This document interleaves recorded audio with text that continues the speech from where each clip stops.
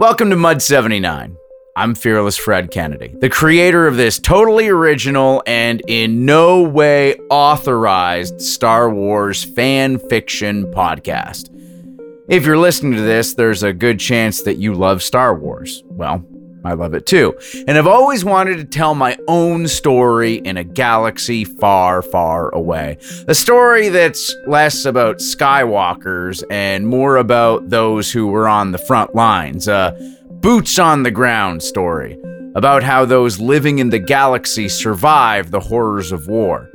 That's what Mud 79 is all about. If you are new to the show, welcome, but please be aware this is a series. So if you don't want to be totally lost, start from the beginning with episode 1. You don't want to be a stormtrooper. This is episode 3, Rumors of War. Platoon 79 assault a small but fiercely defended raider compound. After securing the location, they are ushered away by members of Imperial intelligence. This prompts a search for First Squad's downed Lardy. The ship is located along with a Jedi sigil written in blood on the Lardy's hull.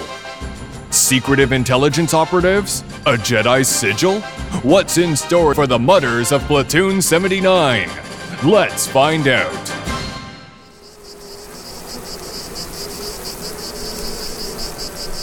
Three weeks after the firefight at the Raider camp, it was peak summer. We were told this was as hot as it was gonna get. And believe me, it was utterly disgusting. I'd sweat through my gear before breakfast as we marched around the parade square all day or dug satellite defensive fortifications on either side of the river, which still smelled like ass, only now it was worse because of the heat. We built 3 watch posts, and they were built in the stinking heat. It was so hot, you'd lose your grip on the shovel from the sweat. At least I did. To keep us working, they fed us all kinds of pills and tabs, just to ensure we didn't lose too much water. But all of us got dizzy from the heat. Ever since our incursion with those Kenyan bandits, little pockets of violence had sprung up all over Ceston 4. Nothing major, at least not on the scale of what we'd seen. But based on the chatter, it seemed like we definitely rattled a few cages. There would be these weird incidents like a ship getting shot at while running cargo. Troops on leave in one of the cities getting cut down in an alley. Or a platoon out on patrol would come under fire. Every few days, another story would start making its way around the camp. We were told to shut it. One day, the colonel herself addressed us. I understand there have been rumors of organized resistance against Imperial interests in the Eastern Islands. Remember, these are rumors, and I will not have them taking seat in this battalion. Is that understood? We knew from that moment on, talking about it could get you in a lot of shit, so we kept it to a whisper. But there were a lot of whispers, and they were getting loud. How could you keep quiet when more than 40 of us had been killed, and there'd been close to 100 wounded? Some of the others found it distressing, but I don't remember feeling that way at the time. It's like I expected it. We were told over and over again during basic that the galaxy was changing, and with change came struggle. We needed to be prepared for it. We were the backbone of the Empire and were the key to keeping it strong. There was a shift away from the corrupt bureaucratic nightmare that the Republic created to become something more efficient and streamlined. All of these changes, and in particular the trade stuff, led to anger in some of the locals, and some got violent. And it wasn't just the locals. Trouble attracts trouble. Hostile in sight. That's just how things were. That's how things are. That's literally why we were there. To clean things up.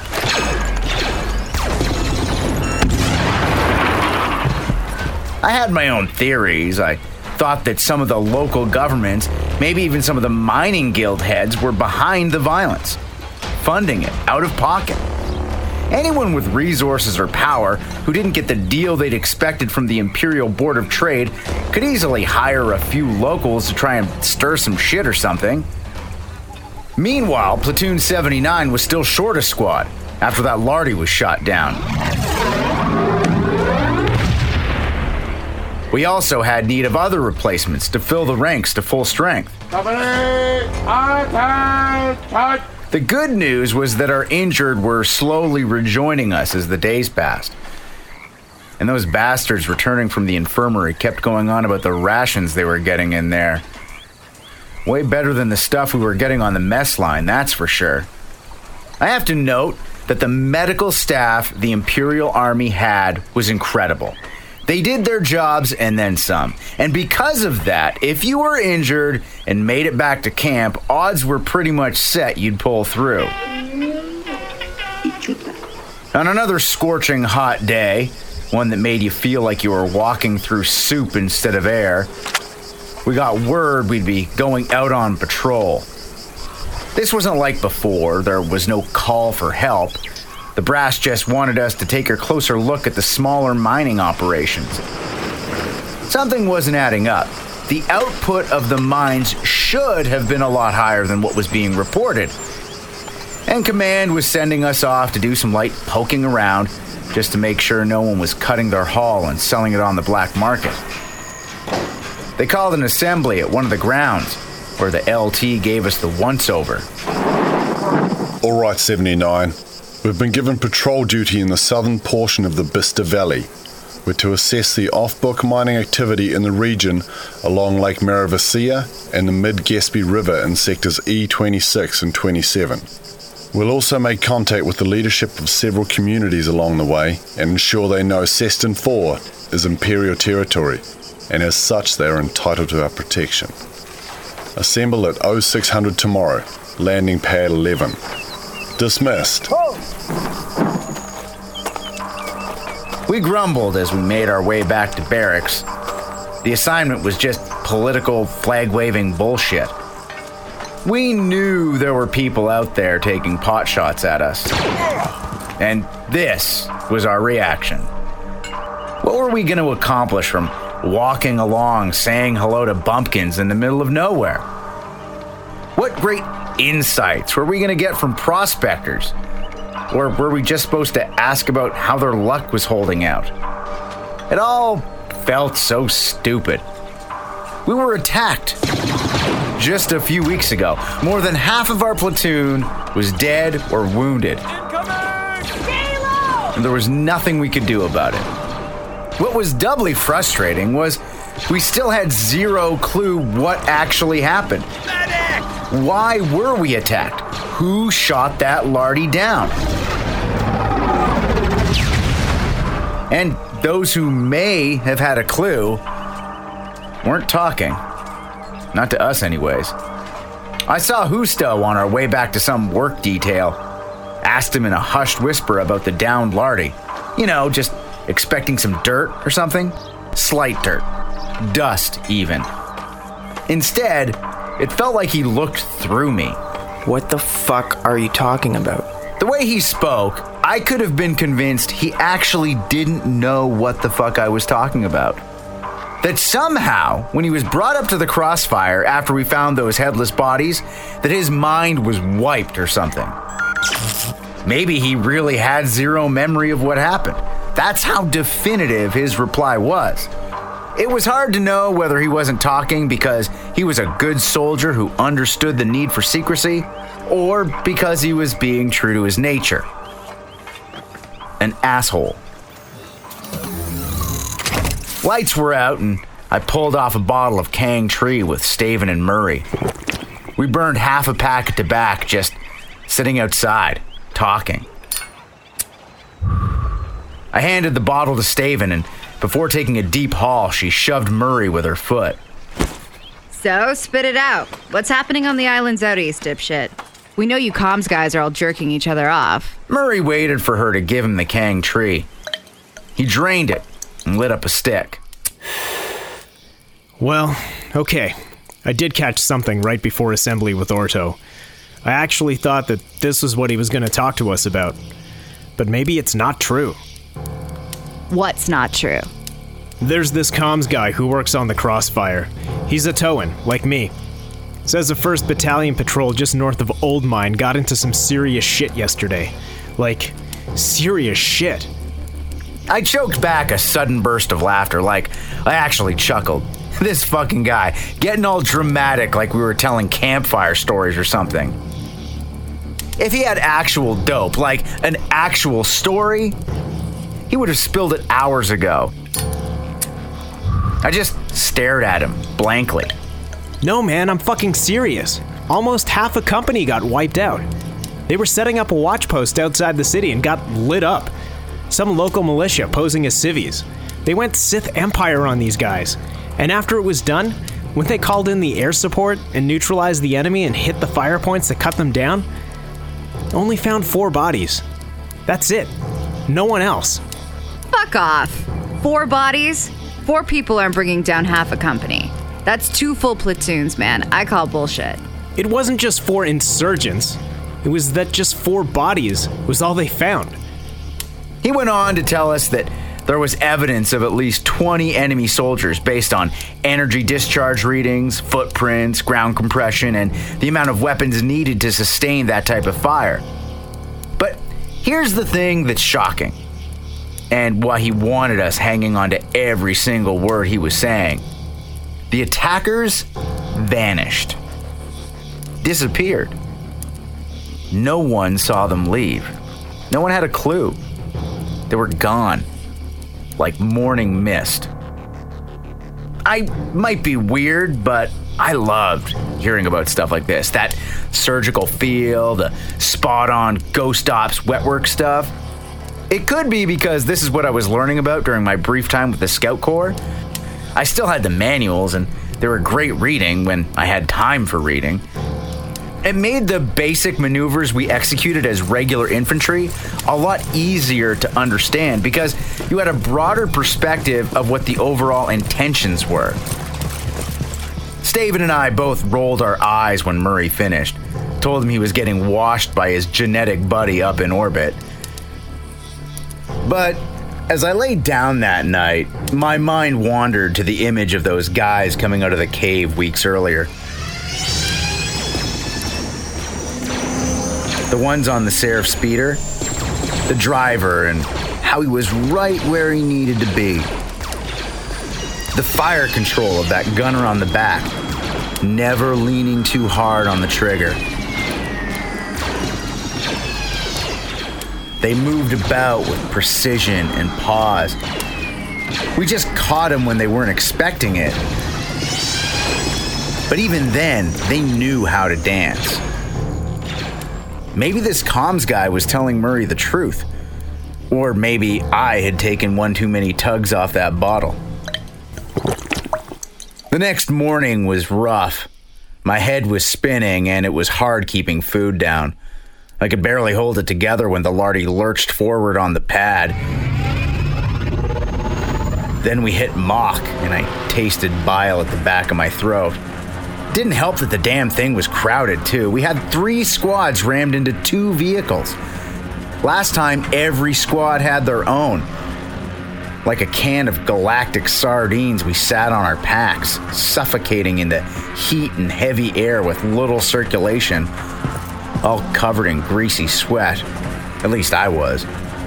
The collective damp of 20+ mutters. It wasn't even 7 a.m. I was dreading that midday heat that was going to land on us like a purrgil falling out of orbit. Again, that's my inner bumpkin coming out. Most folk in the inner systems have no idea what a purrgil is. They're giant space whales, and every now and again, one will get caught in a planet's gravity and sucked down. And when they do hit the ground, it's a spectacle. A very messy spectacle. Eltharium, the galaxy's greatest detonator tosser, was slouched next to me, and he was popping his dry pills, the ones we use to prevent dehydration. He nudged me to do the same. Supposedly, the pills cooled our bodies from the inside. They were one of the litany of pills we needed to take whenever we left base. The problem wasn't just the heat, it was also the bugs. There were so many of them, and there were so little. They were everywhere, off base and in our bunks, wherever we went, and they carried disease. The last thing the Empire wanted was for us to get sick. Not because they really cared about us, but keeping us alive was a lot cheaper than replacing us. I pulled out my canteen and swallowed the pills. We came out of mock and the vent slid open on the side of the lardy. That was always nice, like being reborn by the breeze that came in. It really blew the stink out of the place. And with it came silence. We all took it in. This moment, we soaked in it. The freshness of airflow. I assumed that everyone else, like me, was doing some reflecting about what happened last time. I took comfort in knowing this wasn't a distress call and maybe we'd land before getting shot at. The Lardys came down just north of a village named Gofan along Lake Maravisia. It was a decent-sized lake, and I saw some fishing boats on our approach. Just like that, the calm was over. We were up and ready to exit before we even hit the deck, and when those doors opened, we piled off. We were still forming up as the Lardys began to take off behind us. The village was still a half-click away. Had at least 1,000 residents, maybe 2. Gofan made its way out onto the muddy banks of the lakeside. Flats and stretches of shallow water. Some of the buildings were on stilts as they sprawled out, and some had boats hitched up to jetties and docks. The din of a few small shuttles and cargo hoppers buzzed overhead and around town. And that's when we saw a land speeder coming out to meet us. Just a single land speeder, no escort. I guess we were expected. A Twi'lek woman got off. She was tall, had a bright pink hue, and some tattoos or markings running down her leku. Which, if you didn't know, that's what those head tails are called on Twi'lek, you know, the long, fleshy appendages that protrude from the back of their heads. Don't call them tentacles. They don't like that. At all. She and the LT had a few words. Cordial greetings, it seemed like. I didn't get a good look at how things went down, but the LT, Corporal Husto, and Sergeant Hefspar all headed into town on her speeder. I hoped we'd get to sit down in the grass for a bit, maybe take a nap. I was wiped. Could have been the pills, but I think it was more likely how drunk I'd been just 7 hours earlier. That nap wasn't going to happen, though. As soon as the speeder headed into town, Sergeant Gentala piped up on the comms. While the LT makes nice with the locals, I want you to break into squads and patrol the surrounding area. Survey the landscape. I want notes transmitted to the central map file on your bracelets. Were we to defend this position, how would we do it? 2, you're north, 3 west, and 4, you're hitting the South Lakeshore near the river. You've got 3 hours. Move out. It could have been worse. Combat theory is interesting stuff because it literally keeps you alive. And it wasn't often we ever got to give input on tactics. Maybe they were considering giving out some promotions for junior leadership positions. We rounded the village, and Staven sidled up beside me. This is what happened to that company at 1st Battalion. Headed out, looking to lay down lumber, and they got toasted. I reminded her that was all bullshit. We had both agreed it was bullshit. And now she's suddenly buying into it? Now? Not the time. Whatever, man. My shit's on auto. I took a double step to get ahead of her, but I also switched over to auto, just in case. I didn't want to believe what we'd heard the night before, but who fucking knew, man? Gofan was clustered along the lakefront, and from the southern fringe you could see the edge of the Gaspé River, which is what Lake Maravisia drained into. There was some light forest cover, but you could still get a decent view of the river's edge. The trees were sparse and thin. They grew 5 meters or so tall, and they had a cluster of broad, petal-like leaves at the top. Some shrubs sprinkled here and there.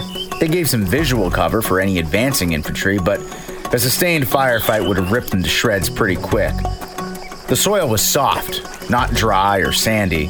It was on the verge of spongy mud, but it had a slight crumble. Great for digging, but like the bushes, I don't know how well it'd cope under heavy fire. Still, knowing we could dig down deep was ideal for fire discipline because when soldiers feel safe, they're a lot less likely to pull the trigger when there's nothing to shoot at.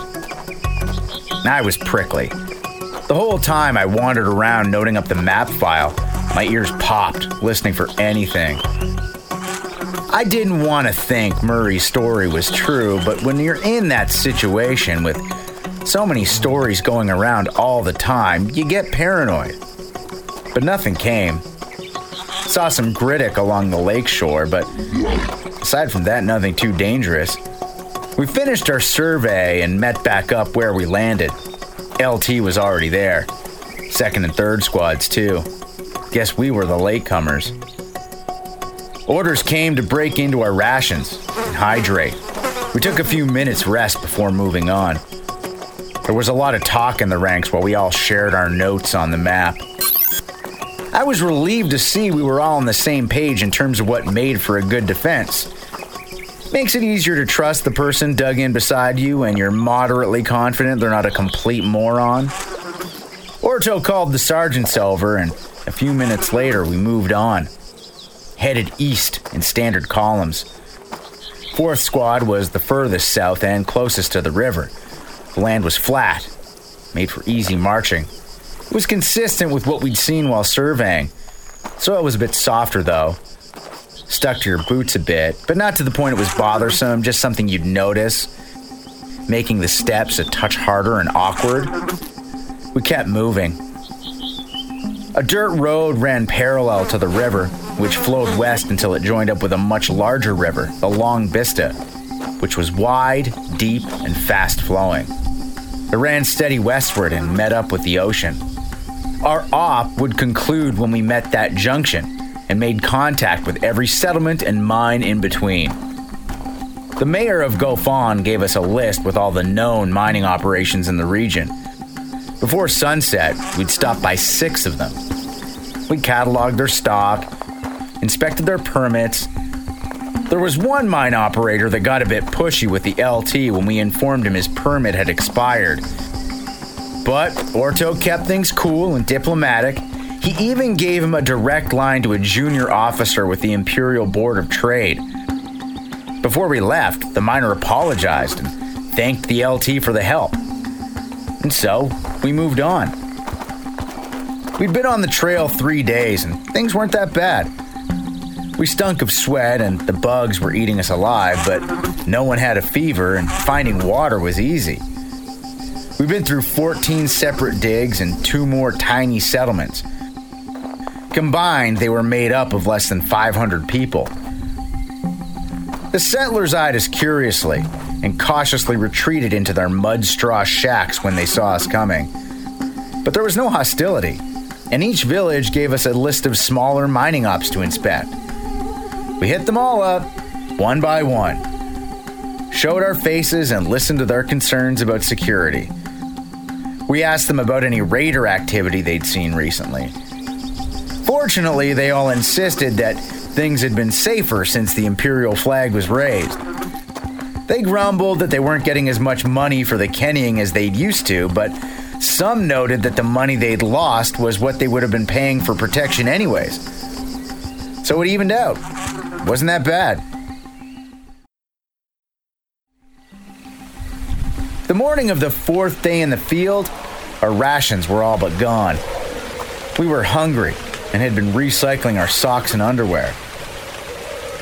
We were in a sour mood, too, because we were now moving through deep mud. It had rained for the first time since the patrol began. Every time we'd come out of a bog, we'd have to stop and inspect ourselves for parasites and vamp slugs that wriggled their way into your boots and latched on to drain you. Sick little blue bastards. After a while, you began to feel like a buffet for the wildlife. The vegetation was a lot thicker, and that only slowed us down further. We hacked our way along with vibroblades. It was tough going, but we were told there was a decent-sized town up ahead where we'd resupply. Squad 4 was keeping up the back end, doing our best to focus on rear watch, but everyone was pretty lax at this point. And then we heard a boom. The explosion came with a dull thud, and I hit the deck. Eltherium was ahead of me, and he went down too. We eyed our fire zones. No movement, but we were so low we couldn't see anything but vegetation. There was shouting up ahead, but no screams though, and no blaster fire either. We were all quiet as we looked around and wondered what was up. We didn't break radio silence though. That would get you in some deep shit. Medic to the front. Someone was hurt. But the lack of blaster fire was confusing, so we just stayed and watched our line of fire. I guessed it was a booby trap, but booby traps were usually set up as a precursor to an ambush. You cause a bit of chaos and then you take advantage. This is basic stuff. I saw a shell lizard climbing along a frond to my right. Just glared at me with its big dark eyes, wondering what it was doing there. Buddy, I got no clue. Squad 4, move ahead and form a rear guard with Squad 3. Corvus formation, over. We hustled up, drew in with the rest of the platoon. The formation was tight, but still wide. I could hear chatter a few meters away.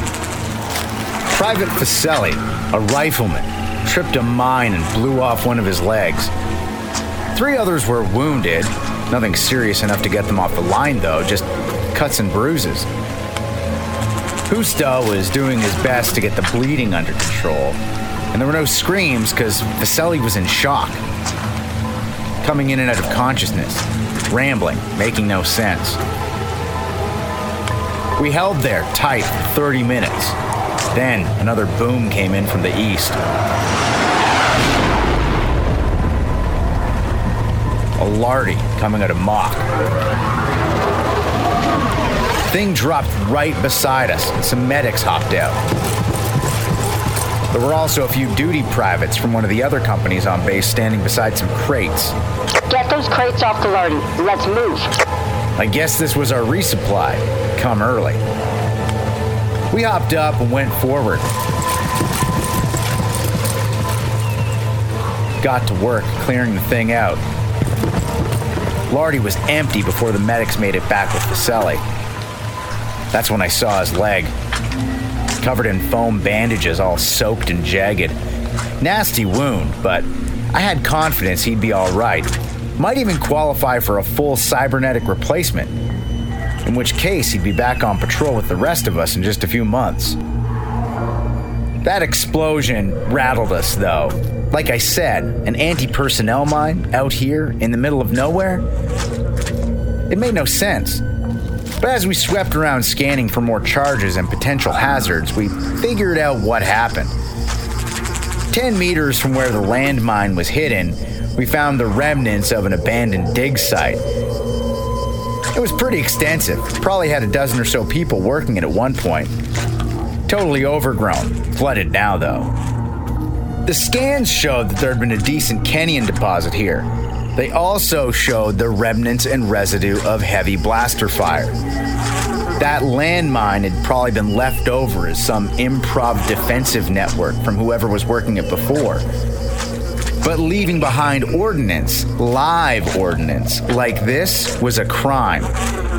And given it had severely wounded an Imperial trooper, charges would inevitably be laid, followed by a hefty prison sentence. This would be considered an attack on the Empire itself. And since this dig wasn't one of the ones mentioned to us in the last village, the LT hoped the town up ahead could have some info. Because Orto would not let something like this slide. He had a pissy look. Pissier than normal. Just before lunch, we reached the town of Flaudine. Saw it a ways off. We came to a rise and it was down below, stretched out in the midst of a bunch of farmland. Fields were growing cal fruit, which is a green berry that glows at night.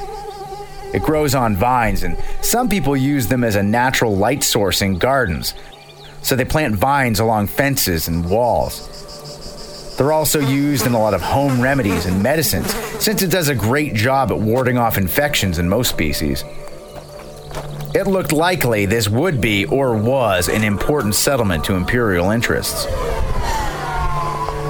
There was also a decent amount of air traffic. Small hovercraft heading back and forth from the fields and above the town proper. They even had a spaceport. As we marched towards town, we caught sight of a shuttle taking off into orbit. Mid-sized hauler. Nothing that appeared out of the ordinary. We approached along a farm trail between rows of cal vines. File formation, 5 paces between each of us. Standard marching order. Not expecting hostility, but always ready for it. Squad 4 was right in the middle, and I saw a small lander come down a few meters ahead of point. It zipped over the vines on its approach. Quick and direct, heading right for us. There were a few members of some local militia. Simple uniforms, no armor. Maybe a duro weave in the fabric, though. I was too far away to get a good view. There was one of them that stood out, though. Dressed the same as the rest, but he carried himself like he was something more. Clean cut, human male, dark complexion, wasn't too tall either, slim build, but he had that look of combat, that easy walk, just glared us over. Came right up to the LT and bowed. It was brisk and sharp, followed by an extension of his hand. Orto grabbed it. These two were the same guy. They looked completely different. The LT had at least 6 inches on him and maybe 50 pounds more muscle, but that bearing, same cloth. I have come to personally welcome you and your troops, Lieutenant. I was made aware of your visit and have prepared a gathering in your honor. An informal meal, followed by a series of discussions with our civic leaders about exactly what our points of interest are with the shift to the Imperial rule. If you would like to gather your staff and join me, we'll be on our way. This guy spoke like a day planner. His name was Jesper Chorus, and he was a guerrilla leader during the Clone Wars. And when that ended, he'd taken control of this part of Ceston 4. He ran a syndicate that operated a few mining operations, and he became a civic leader. I heard the people welcomed him with open arms because of how efficient he was in dealing with the criminal element. I mean, say what you will. He'd set up free schools and healthcare, both of which exceeded Imperial standards, and the farms were well tended. I know farms. I was raised on one. I worked on them till I put on the uniform. I could see how well maintained these were. This was skilled labor, not the work of random programmed harvest droids. Tolan, Murray, and I were talking with one Twi'lek woman. She had these broad shoulders and looked like she could have planted the 3 of us. And we were all talking about the techniques required to grow cal vines and how they worked the fields. Una was her name.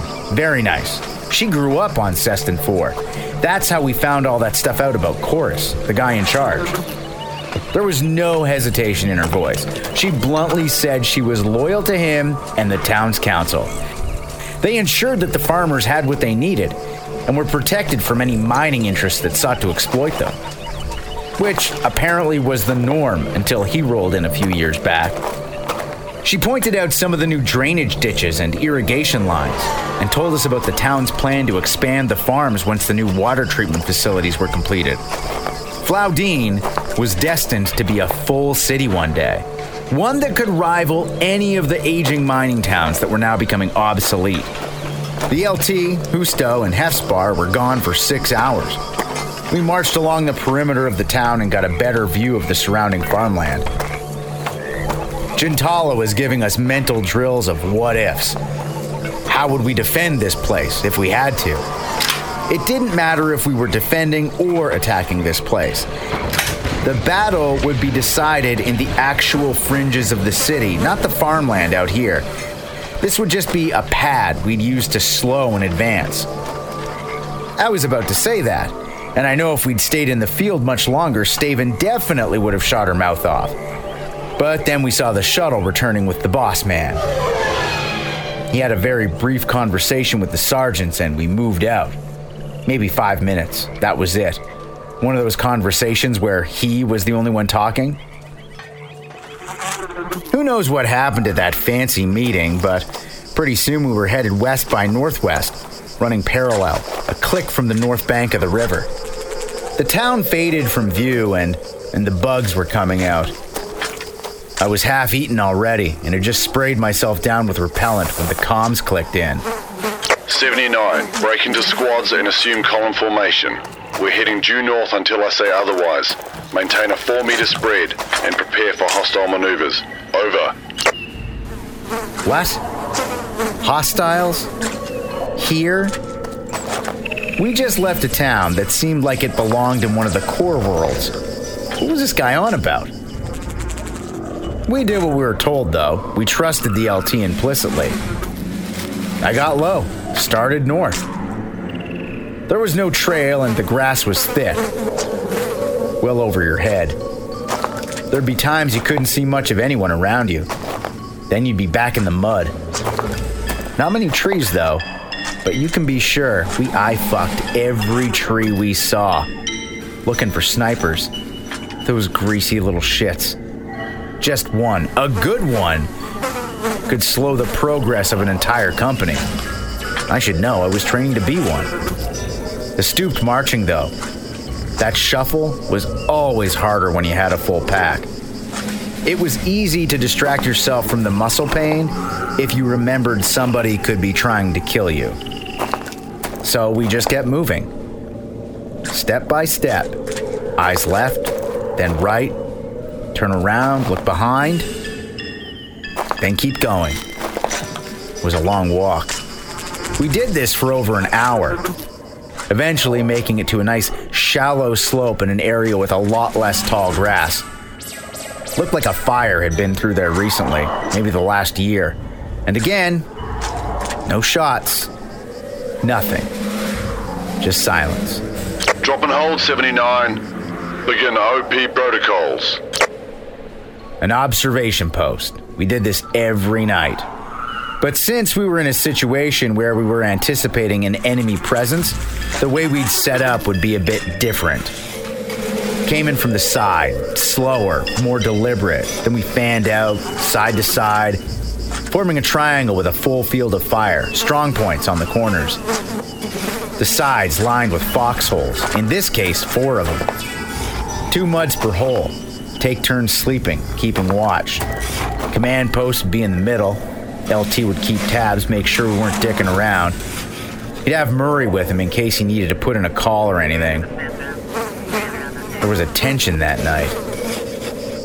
LT making changes on the fly, which was unusual, and the fact that Murray still didn't give us any dirt on what went down in Floudine just had us a bit jumpy. Eltherium more than the rest. What do you think happened in town? Is that why we went over country? How the shit would I know that? Staven wasn't having it. I felt bad for her. She was already jumpy, and being in a hole with someone else who was almost always jumpy, not a good time.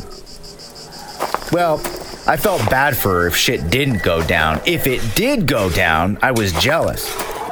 Eltherium was surprisingly great to have around when hostiles opened up. He actually calmed down. He was so slick 3 weeks ago when shit went down that he got called out for a citation. He just found this calm, which is exactly what you want. And Staven and Eltherium were the next hole over. I was dug in with Tolan. He was the squad grenadier, so that made me his foxhole buddy, his assistant grenadier for the night. I was to ensure his RPS-6 rocket launcher had enough ammunition, should we need it. Once our hole was dug, we collected rockets from our squad mates, built the pop box from his pack, and kept them as dry as possible. We marked sites and ranges of potential hotspots. Built up a solid defense. Orto would accept nothing less. 9 hours had passed. I was on watch. A mist hung on the grass around us, and it was smotheringly quiet. In the dark, I scanned our surroundings and occasionally made eye contact with the foxhole beside me. Gave them a nod, rude gesture here and there, a point in one direction or another. Couldn't smoke, though. The light could get you killed. Sniper sees that, knows it's near your head. Pop, pop. It's all over. Our side faced the downgrade, so the view was decent. Sparse shrubs for at least 300 meters. Grasses and undergrowth.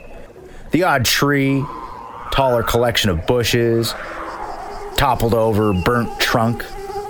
Clear lines of sight, all the way to some light forest cover.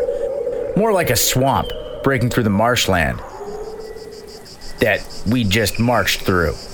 This region, the Vista Valley, named after the river we were heading for, was situated between two clustered chains of mountains. The Gossamer Peaks in the south and the Toblin Range to the north were broken by rolling hills, plains, and the marshland between them. This was a dream for a big game hunter.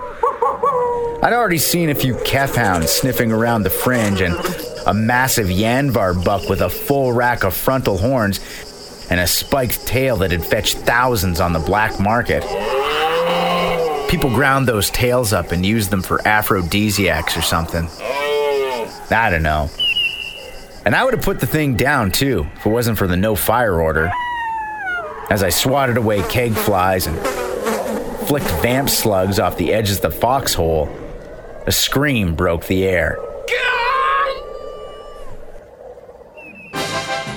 What did Lieutenant Ordo learn in the town of Floudine? Who is Jesper Chorus? Who is Jesper Chorus? And what prompted that scream in the night?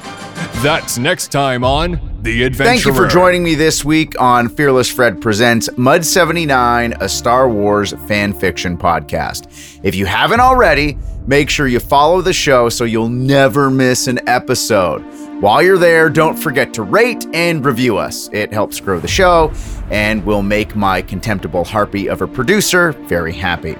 We're available for free at Apple Podcasts, Spotify, Amazon Music, and wherever else you get your favorite streaming audio.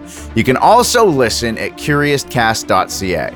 Be sure to check out the show notes for more information and a full listing of Mud 79's cast. If you want to reach out to me directly, you can find me on Twitter and Instagram at fearless_Fred or email me at mud79@curiouscast.ca. This show is hosted and written by me, Fred Kennedy, and Dila Velasquez, the Harpy, our producer. Sound design is by moi, and final production is by Rob Johnson. And I'll see you next week for more Mud 79.